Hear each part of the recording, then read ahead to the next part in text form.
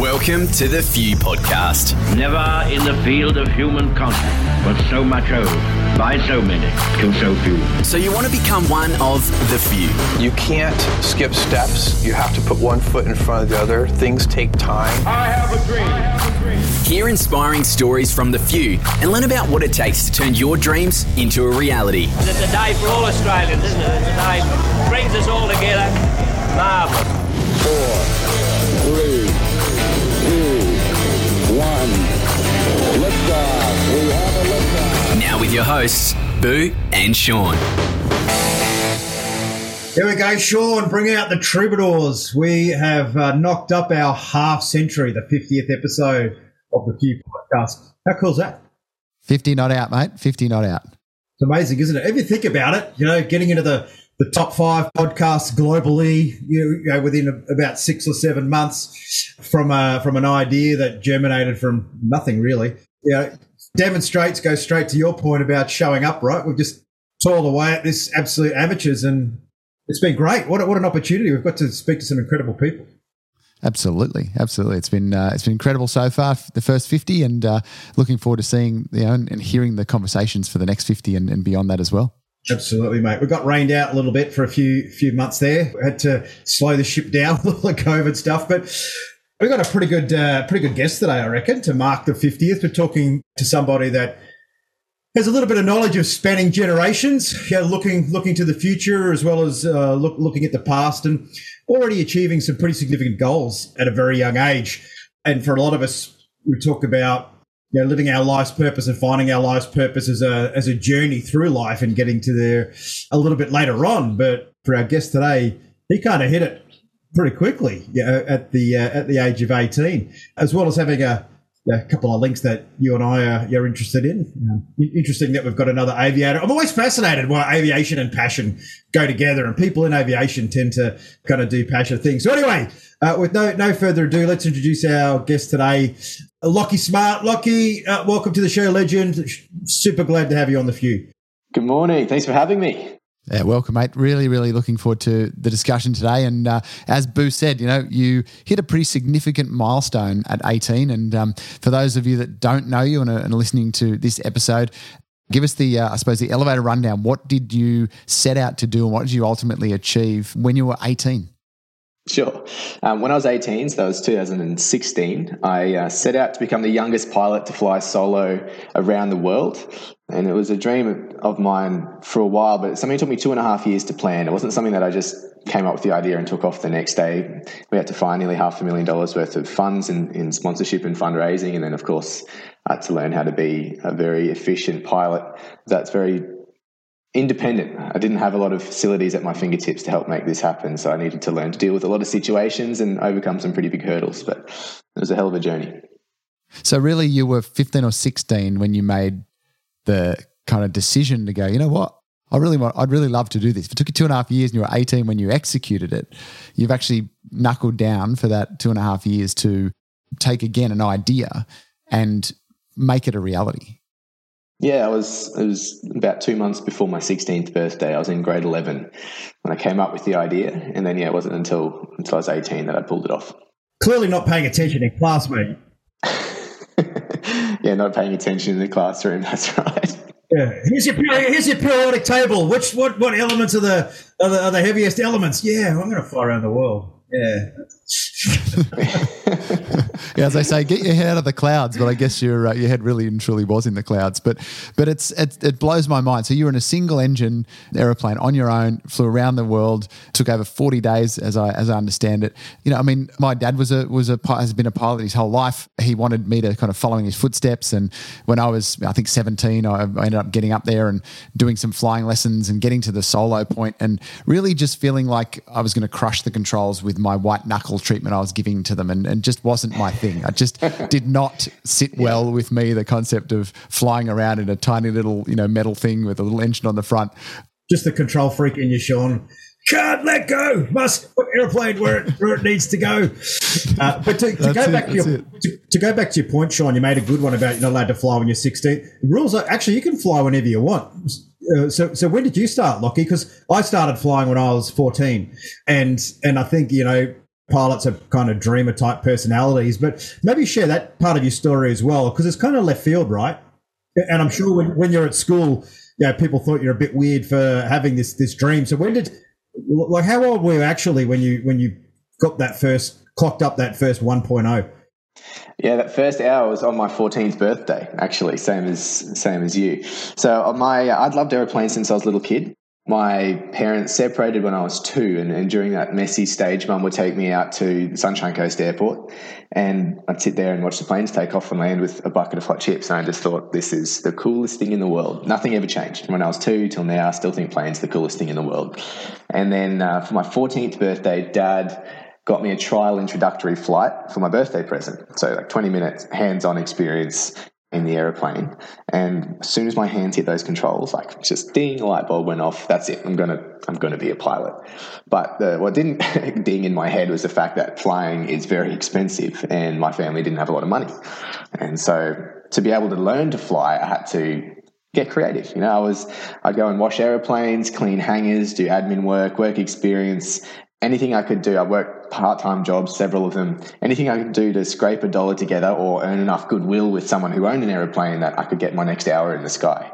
And I did that to get up to my sort of solo stage, which I did at 16, which at that stage was the youngest you could do in general aviation. I think they've dropped it to 15 now.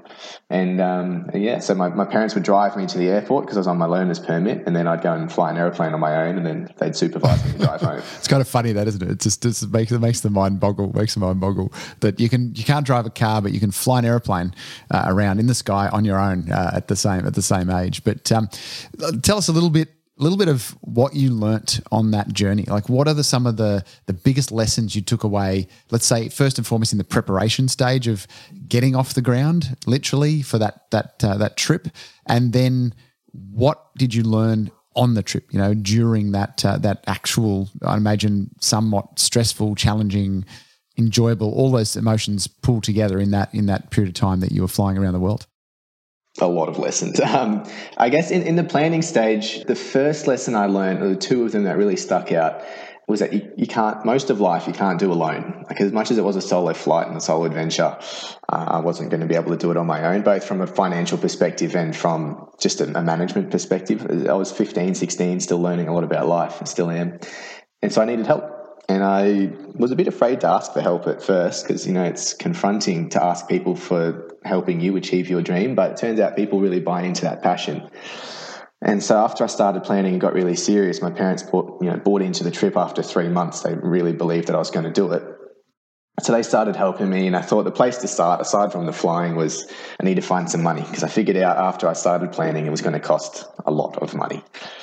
And I thought, who wouldn't want to sponsor this trip? I mean, a go-get-em Aussie kid wanting to fly around the world. I thought everyone would be busting to give me their money. And so I started contacting companies, just people I thought might be interested in this sort of thing. And I sent out email after email, got meeting after meeting. And I'd walk into the office, shake his or her hand, say, "G'day, my name's Lachie. I'm 15 or 16 now. In a couple of years, I'm going to fly around the world. And this great message to young people about setting and achieving high goals. But I need your help to do it, and I'd love you to be on my team." And they said, "No." Okay, well, all right. First one doesn't go well. Tried the second one and the third one. And for an entire 12 months, I busted my backside and worked incredibly hard, and I didn't get a single dollar. Wow. Not $1 of sponsorship.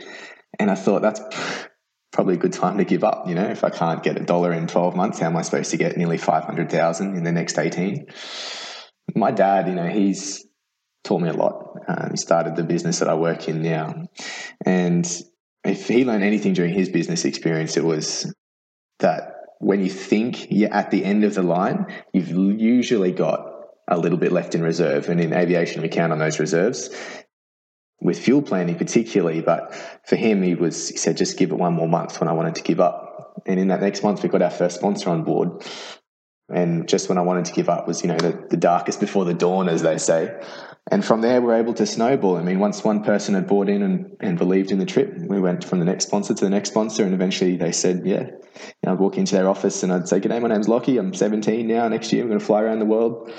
We've got a great team of sponsors behind us, including Thomson Gear Law that just signed up, and a number of others." The number of others was like mum and dad, but they didn't need to know that. And then they'd say, you know what, okay, we'll jump on board too. Yeah, and then I guess once that's what I've seen too is having been in the game when you raise capital for businesses and things like that, business sense rather than a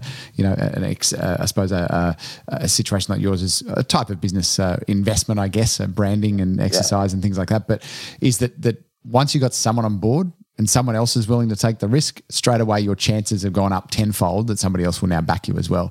And it's just getting that first one across the line. And as you said, you could have given up then and it wouldn't have happened. But it was great of your dad to say, just give it one more month. And as soon as you got that, your confidence would have come back. Other people's confidence would have gone up because somebody else is backing you, and off you were, ready to go.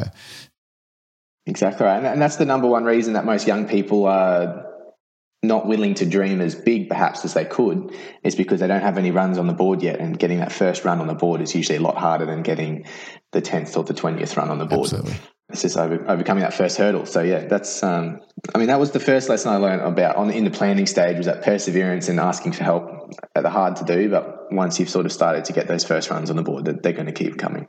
I've got a philosophy, and I can't explain it, but I do think the universe works in this certain way, which is until you hit that lowest ebb, until you absolutely invest everything you have for no return, does it finally say, right, I'm going to throw you a bone. Here's the start. And you only start your journey right when you've invested everything of your being, your essence into it. I think that's the piece about purpose that I think people don't really understand. Purpose isn't there to make you feel good. Purpose is there to pull you out of the hole when you feel like that's the end of the journey. And that's a great example. And Sean, you said it as well. And it's a metaphor for how business works, right? Like you've got a business idea, a product, you've got some idea, you want to do it. You're always starting from zero. Even when you've got runs on the board, you're starting from zero if something's new. So that whole journey to raise the money, to inspire people into a story, it's really anything in life, right? Like anything, if it's inspiring enough, you'll get people on board. It might be you as the under-9s coach, right, for your kids' football team. And they need some new jerseys. And if you can inspire people into that, you can do it. So what do you think are the keys for people that maybe they're introverted, or maybe they feel that they can't inspire or tell a story? Like what would be some kind of hacks there, Lachie, that you've learned along the way in terms of getting people to buy into your purpose? I think it's being true to yourself. And what a lot of people don't do is sit down and understand who they are and what they stand for. And it's different for everyone. It's like your favorite flavor of ice cream. Mine is choc mint, but yours might be strawberry. And that doesn't mean that you're wrong or I'm wrong. We're just different people. But the problem a lot of people do is they spend so much time trying to be someone else and not focusing on their own values and what's important to them, that the authenticity isn't there, and people don't buy into things that aren't authentic. And a great example is if you look at, when I do speeches for school students, I call it playing the comparison game. And it's, if we take Chris Hemsworth, very successful man, and if you take Usain Bolt, also a very successful man, and if you take Mother Teresa, a very successful woman. But these three people have got nothing in common. Like, they're different backgrounds, genders, races, nationalities, ages, everything's different. But we would deem them all to be successful and have great compassion and great impact on the world. But if you use the metrics of success, the measure of success for Chris Hemsworth against Usain Bolt, his ability to act really well is what makes Chris successful. If you use that against Usain Bolt, if you've seen his Optus ads, you'd know he's no elite actor. Likewise, if you did the other way around, used Usain Bolt's metric against Mother Teresa, she wouldn't be deemed successful, because what they did really well is they understood what made them them and what made them special. And as soon as they accepted their core values and started passing that out to the world and living their life with passion, people started to buy into them. But if you're too busy trying to be someone else, if Chris was trying to be Usain and Usain was trying to be Mother Teresa, then they wouldn't have had the success that they had. So it's about knowing who you are, what's important to you, and what makes you special. When you start living that authentic life, people start to buy into that. Look, there's a image or something I've seen come up numerous times in books and on Facebook and things like that. It has a picture and it has an elephant, a monkey, a fish in a bowl, and a sheep or something, and it says, right now for today's test, everyone needs to climb that tree, right? And this is that thing of trying to, I think, particularly school systems and things, effectively trying to get people to fit into a box. And that's one of the things that I learned early on in school, starting my first business just before my 13th birthday. And I was washing cars in the drive. I think it was the first car wash cafe in Australia at that point in time. And I just did that. I went and talked to people, and then it wasn't consistent enough. So then I put flyers out and ended up getting consistent, every fortnight or every 4 weeks, washing people's cars and doing really well out of it financially, and just doing something different and not trying to conform to the box that other people do. And I didn't know what the hell I was doing. But what I did is I learned very quickly, you got to keep asking until you get a yes, because a no is just another step towards the first yes or the next yes.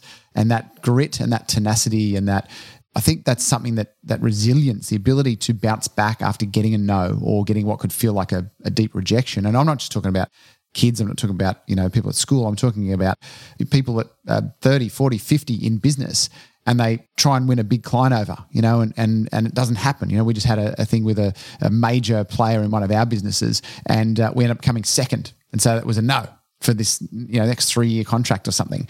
And so we missed out by 3 cents an item from one of our businesses. And I was like, damn it, that's disappointing. But with the resilience I've trained myself with, I'm like, nothing I can do about it, move on. Years ago, when I was, not trained in that and not very good at that, that would have felt like a proverbial punch in the guts and winded me for some time. Like, this would have been a great opportunity. We missed out on it. It's like, well, that one wasn't meant to be. So where can we apply our energy, our attention in our business or attention in our life? And I love the fact that you talked about, what's the success, the concept of success. And one of the things that I'm a big advocate for and teach is people coming up with their own definition. You want to have your own purpose, but also how do you define being successful? Is it that you run fast? Is it you're a great actor? No. Or is it the fact that I define success as the freedom to choose and the impact I have on those around me. Right? It's got nothing to do with money or status or anything else. It's just how do I feel successful today? And that's aligned to my purpose of helping people succeed.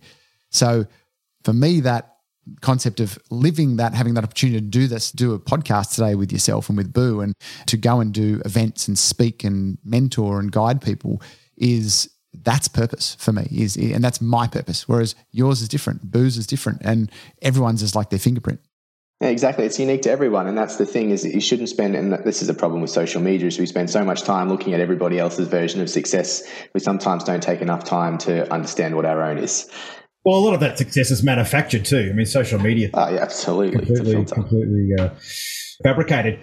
What are the things that, Lachie, I think you learn in aviation, and I'd like to use it again as a metaphor to help people understand life, is because it's a passion, so you're intrinsically motivated. No one needs to tell you to go flying. No one needs to tell you to study. You're self-motivating, right? How comfortable do you get with mistakes and things being out of your control when you're in aviation? I mean, it's pretty much your entire domain. The minute you're airborne, that's the world you operate in, isn't it? Absolutely, yeah. I mean, one of my grade 12 English assessments, we had to write a 3-minute speech, and I hated public speaking back then. So if you had to tell me today I'd do it for a job, I would have laughed at you. But it was to write a short speech about setbacks being the foundations to success. And that has stuck with me the whole time. Like, every time we fail, is that it's a learning opportunity, or we make a mistake. If we don't learn from it, then it is a failure. But if we do learn from it, then really it's the next step towards our success. And aviation's is one of the prime examples of that. I mean, you spend, especially during your training years, you spend a lot of time making a lot of mistakes and learning from those to make you a better pilot. And for me, I mean, up until that stage, I was doing a test flight before I took off on the world flight. I was just test flying the airplane around Australia. And I had the first 2 days of flying were just a breeze. I was on autopilot, eating snacks, drinking water, having just the best time flying from the east coast of Australia out past the Ayers Rock and Uluru, down south into Victoria. And I thought, this long-range flying thing's a breeze. If this whole world flight's going to be like this, I'm going to come back fat and I'm going to be really happy. But I got to the third day and the weather was not forecast to be so great. I was supposed to fly from Bendigo down to Tasmania, across the Bass Strait, land in Tassie, refuel and come back. In my Cirrus SR-22. So for those people listening that don't know, it's a single-engine, propeller-driven aircraft. Normally has 4 seats, and I took the back seats out to put extra fuel tanks in. And so this aeroplane I was supposed to fly across, and the north coast of Tassie was supposed to have really bad weather, so I thought, I'll put extra fuel on board. My backup plan is that if I can't get to Tassie because the weather's bad, I'll turn around and come back to Melbourne. And so I took off out of Bendigo, flew over the top of Melbourne, down across the Bass Strait, and sure enough, there's this massive line of thunderstorms. And you can just see pillar after pillar, like the type of weather that we as pilots would look at and say, okay, then that's time to turn around and go home. Don't want to go into that. And because I'm in a little aeroplane, I can't get over the top of it either because the propeller, it's a naturally aspirated piston engine. It can't operate that high. And so I should have turned around and gone back to Melbourne, but being young and relatively inexperienced, I wanted to test my limits and the limits of the aeroplane. And I looked at my iPad and I had the weather radar. Somehow I had 4G signal at that stage. I was looking at the weather radar and it said that there was a gap between two of the storms. And so I punched my Cirrus into the cloud and hoped I was heading into the gap. And it was a stupid mistake. Any pilot would tell you that you shouldn't have done that. And I knew afterwards, I knew at the time I shouldn't do it, but I wanted to learn and push myself a little bit. And as I got into the cloud, the plane started to get thrown around a little bit, and it was fine though. I'd flown in a lot of instrument conditions before. And then it got to a stage where I was about 4 minutes in and it just went bang. All the loose objects in the cockpit went flying, hit the roof. I was trying to tuck away my phone and stuff that could break so nothing would hit me in the head. Then the autopilot failed, my engine instruments failed. I was down to hand flying off the artificial horizon, one of the few instruments that was left working, in the middle of a thunderstorm right above the mountains of the north coast of Tasmania as ice started to build up on my wings, which for aeroplanes is very bad. And it was the worst mistake I'd ever made my whole life. Biggest failure, worst decision. Anyway, so I contacted air traffic control and they gave me some vectors or some headings and altitudes to fly at, and they helped guide me down around the mountains towards Launceston, and then I hand flew the precision approach in like 65 kilometre an hour gusting winds, much too high for this aeroplane, but I had to put it on the ground because things were breaking. Landed the aeroplane safely and then I was shaking. I got out of the aeroplane, my hands were like vibrating, and I sat on the wing trying to stretch my back out a little bit and I'm trying to think what I did wrong. And so obviously the decision to fly into the storm was wrong, but also the aeroplane shouldn't have had all these malfunctions. You know, it's supposed to be a very reliable, solid aeroplane. Why did all of a sudden my whole electrical system fail? And I looked at my phone for the first time since I got into the storm, and there were 20 missed calls on there from my mum and dad. And it turns out we had a little extra system put in this aeroplane called spider tracks. It would send out a ping every 60 seconds with the aircraft's location, which would be tracked through my website.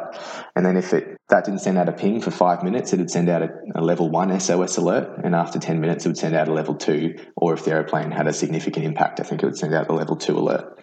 And so basically my parents had received a text message, an SOS alert saying that Victor Hotel, India Bravo Charlie, my aircraft, has had a Tier 2 SOS alert and crashed off the north coast of Tasmania. And so they thought I died. And I called my dad back, and I'd never heard him cry before, but he picked up the phone and just sobbed into the microphone, and I thought you died. And so that, I think we can agree that was a very big failure 3 weeks before I was supposed to take off on this world flight. But I think, as you said, the failure in itself, there's no chance you're going to ever do that same thing again, right? And well, here's the cool part, right? I called the engineers and I said, this is what happened and these are all the parts that failed in the aeroplane. How can I fix it if this happens again? Because I was lucky I was over the north coast of Tassie, and even though I had made the silly decision, what happens if this problem happens when I'm in the middle of the Pacific, you know, and I can't land the aeroplane? Anyway, they gave me a set of instructions to follow to fix the build-up of static electricity if it happened again. And fast forward 4 weeks, I was a week into the world flight, taking off out of an island called Pago Pago in American Samoa in the middle of the Pacific Ocean, flying north through the intertropical convergence zone, which is basically the last point before the equator that the storms are still knowing which way to spin. A lot of heat, a lot of moisture, a lot of bad weather. And sure enough, just like Tassie, I got myself into a situation where I was zigzagging around the storms, but eventually I was encircled by these massive thunderstorms.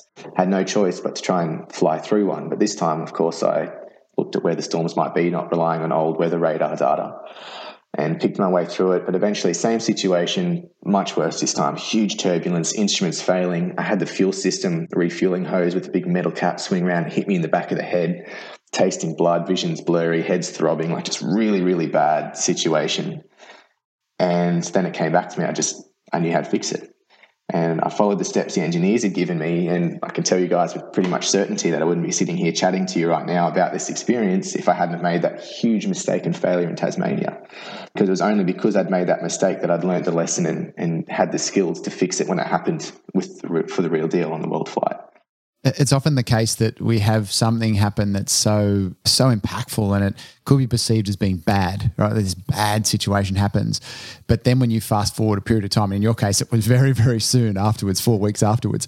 But for a lot of us, it might be a year, 5 years, 10 years later that we go, holy crap, that thing that happened then has given me the resources to overcome this challenge now. And it happens time and time and time again that in the moment, if we look at the short-term impact may be bad, but the long-term benefit can be huge.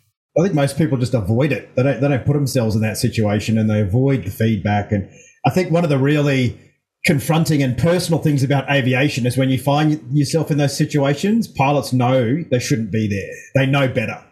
So many times in my career where you're like, how did you just get yourself in this situation? You know, every little decision you made to get here, you knew not to make it. But I think what happens, Lachie, when I spend a lot of time reflecting on the conditioning you get as a pilot, particularly as a fighter pilot, I think what happens is because you're always going forwards, like you can't pull over and go, oh, thunderstorm, hang on a minute, I'm just going to stop here for 5 minutes and deal with this.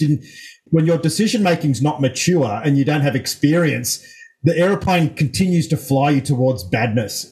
The business keeps going, and metaphorically, you can't stop a business either. It's just the time frames are different. And I think as you matured as a pilot, in the Air Force, we used to call it push-on-itis. Like, most pilots die because they push on in a situation that they shouldn't, right? And they deliberately, continually train you to see whether you can make that decision. What did you learn about that specifically? What did you learn about pursuing a situation that wasn't good and refining your decision-making? Because you will be a better, more clear and collaborative decision-maker than someone that hasn't flown around the world because of the number of critical decisions that you've made. So how did you develop that skill? How would you explain it to other people?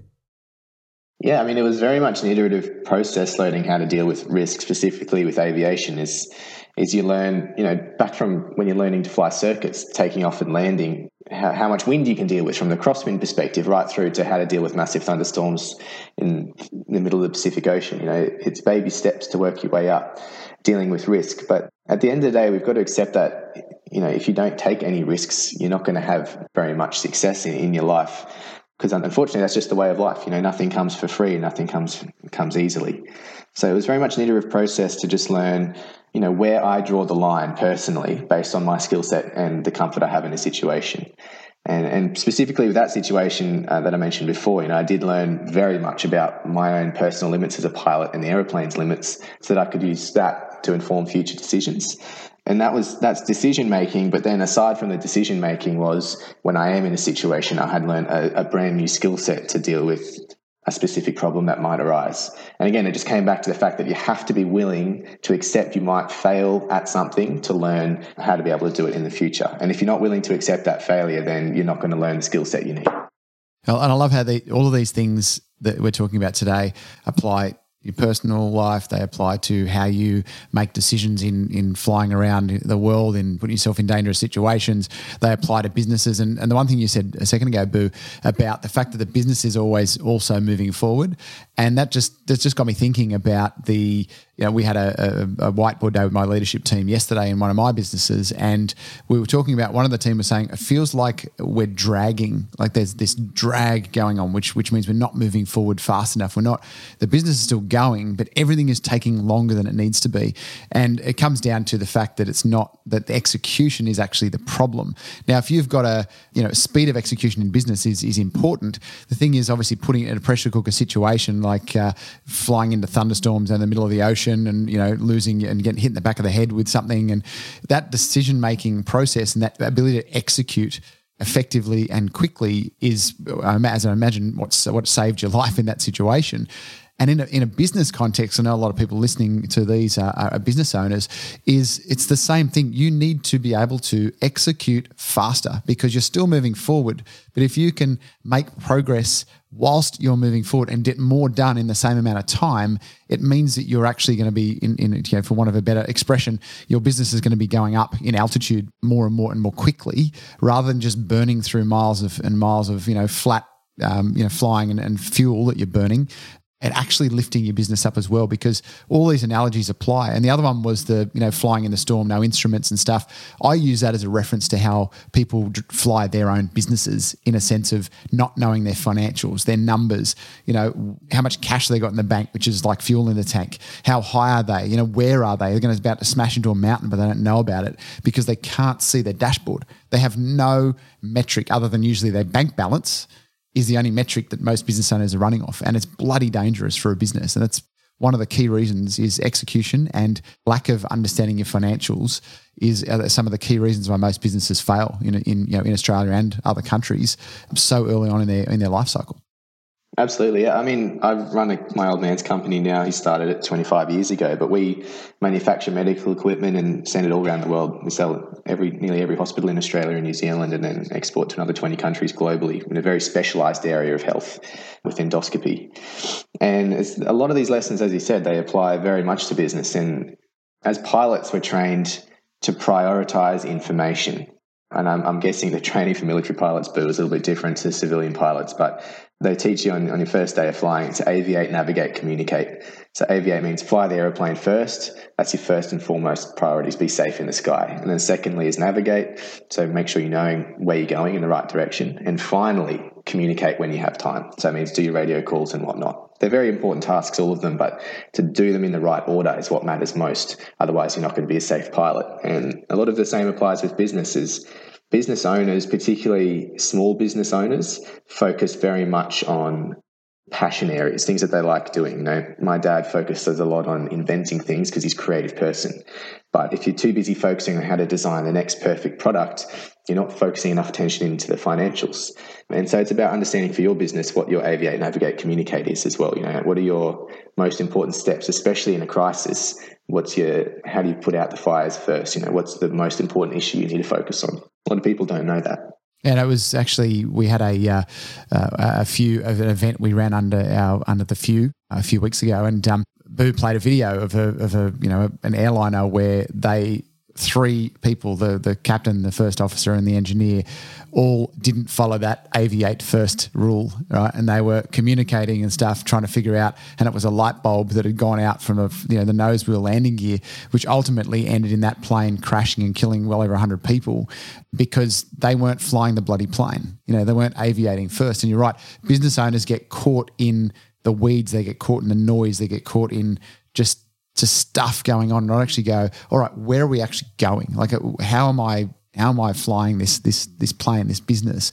We see it all the time. We teach that, one of those core fundamentals, not in the same language, but we teach that in the Inner Circle program that I run to business owners, and it changes the way that they show up day to day in the business, and it can be so profoundly impactful in a positive way when people follow effectively those principles. Yeah, absolutely. It's important to know your priorities and your metrics in a business particularly, but in everything in life. If you're not measuring you against how you were yesterday, are you really improving, or are you just killing time? And time's the one thing you can't get back in the world. Absolutely. So, Lachie, one of the challenges I think for successful people or people that have big ambitions and they achieve them is answering the question, what's next? And I think we fall into the illusion that life is all about A to B, and that we set out to do something, we achieve something, and that's great, that's the end of the story, but it keeps going, right? So how do you, I mean, you're still, a young dude, not hanging out with the 1974 crew, like me and Sean. You're still, 24-ish now? So how do you map out life from here? Like, what does good look like? Okay, so that's a great question, and it's one, my focus area, as I said before, is speaking to millennials and young people, because that's why I set out to do the flight. And that's one of the most common questions is, I don't know what to do. I want to do something, but I don't know what to do. I touched on it before with the ice cream flavors, but everyone needs to know for them what's important. And that's the place to start everything with purpose and direction, is to go, what are your values? For me personally, growth, massive value of mine is that I always want to be doing something that's better than I was yesterday, whether that's business, personal life, self-development, financially. I always want to be going up as much as I can. Not always possible, but it's important that I try to attain growth. The second one is being able to be of value to the community, and that means being able to help people. And then family is incredibly number one most important value for me. So those are three of my values, but there's several, and I write them down and I have them visible to me most of the day. Because then when I'm trying to figure out what to do, when opportunities get presented to me, which they always are, being presented to people in different forms, whether that's at school, in business, in life, you need to be able to ask yourself, does it go towards my values? Yes or no? And I use the 5-step values-based goal setting technique with students, is that once you've established your set of rules to live by, your values, you can identify a purpose. What does the world look like in its perfect form to you? And then the third step in that would be, what can I do today? What can I start working towards? What's a goal I can set that would move the world from where it is today to where I want it to be? And does it fill those values criteria? And once you know that, you can start to build up from baby steps of knowing what's important to me, what can I do to make the world better, and then you break it down into a bite-sized chunks with a plan, and then finally you execute it. But most people, as I said, they don't take the time to understand what's important to them. And if you don't know what's important to you, what your values are, you're not going to be able to create any sort of goal that's going to lead to you being fulfilled as a person. You can do something to kill time. You can work for someone, or you can fulfill a task that needs to be done. But if it's not based on what you said and you told yourself was important, then it's not going to give you that level of fulfillment and satisfaction and help you decide on what's going to be next. Absolutely. And one of the things that I see the point of difference that we make, particularly again in the reference to business, is a lot of what we're doing. And as a business owner, we start a business. Oh yeah, I want to start a business, or I've become a plumber. I've finished my apprenticeship. I want to go and go to my own. It's doing. It's just a doing, right? What you're talking about, the purpose, the values. This is what I call my foundational core. It's an element that I use to teach everybody from. The top half is the being. Who am I being? So purpose is the first part. Your core values, your personal values, are your second. Your definition of success is the third, and then your definition of leadership is the fourth. Like, who do you want to be known as? Who do you aspire to be? Right? Because I think a lot of what we're taught is, you need to do this, you need to do that, do more and you'll make more money, or do this. And it's like, well, but who you're being in the process. And we seem to forget that. And so many people, it doesn't matter what age they are, they haven't actually learnt that they need to understand who they're being first, because that'll help define what you should actually be doing, and more importantly, what you shouldn't. And I've been in that place myself when I wasn't as present or conscious of who I was being. And I've gone down a path that I couldn't get off that train for a few years because of what I'd created. Even though I wanted to get off the train, I couldn't, because I was trapped by the actual businesses that I'd created and were now, I guess, effectively a monster trying to kill me. And it took me a couple of years to unwind myself back out of those decisions I'd made, like going into the proverbial storm. But it took me a long time to unwind those decisions I'd made from just doing more and not actually going, yeah, but who do I actually want to be?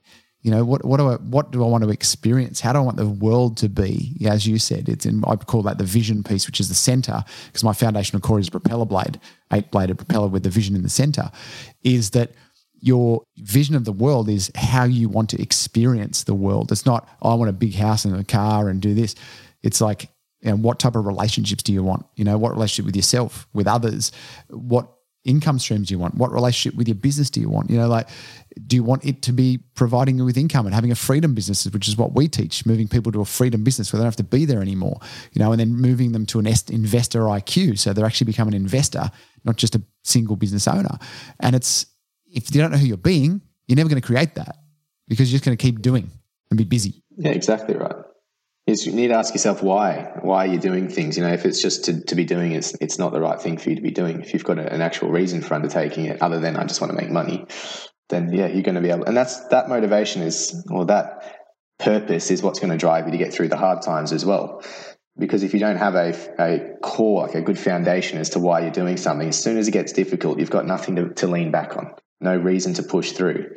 And motivation is very much practice, not something that you can have or be given. But if you're not able to practice it if you don't have the foundation. I was going to focus on what you just said then. Say that again about motivation. Motivation's a practice. It's not something you can be given. Okay, I really, really like that reference, because too many people are like, I don't feel motivated. So you don't feel motivated because you're not freaking doing anything.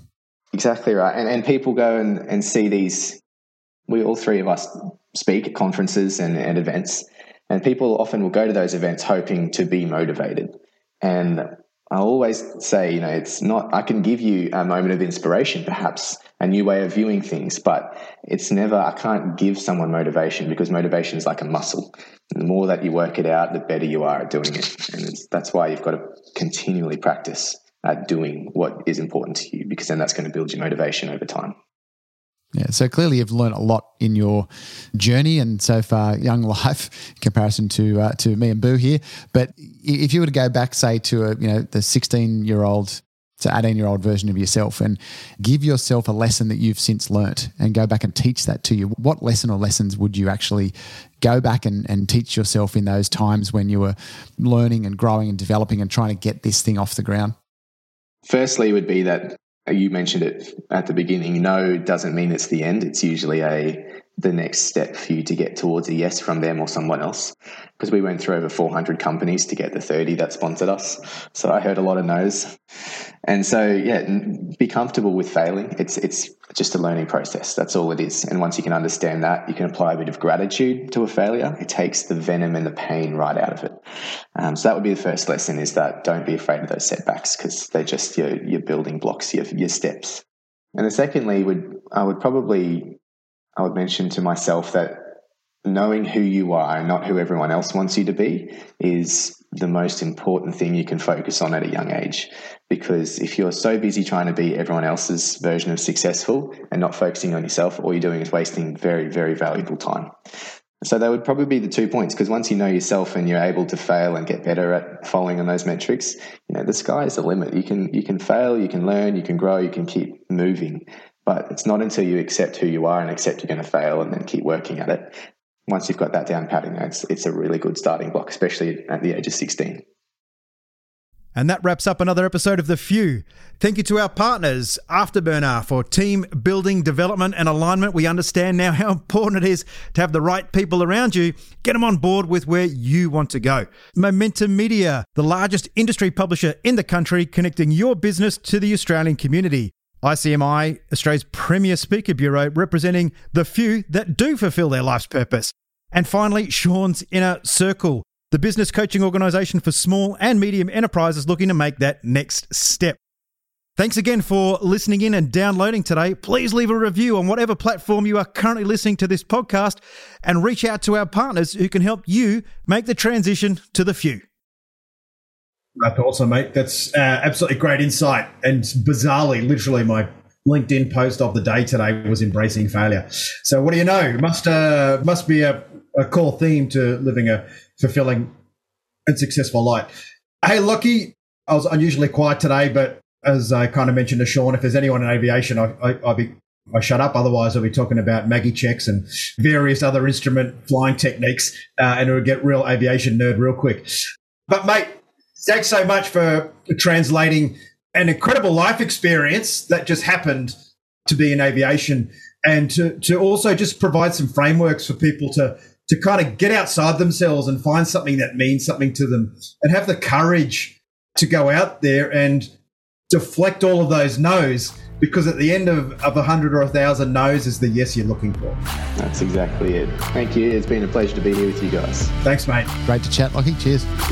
This has been The Few Podcast with Boo and Sean. If you've got value from this episode and you would like to support us, please share it with your friends. If you're posting this on social media, use the hashtag #TheFew so we can see who's listening. The Few Podcast is recorded at Momentum Media in Sydney, Australia. To listen to more episodes, visit us at fewpodcast.com and make sure you subscribe so you never miss an episode. Dream big, keep pushing, and one day you can become one of the few. We'll see you next week.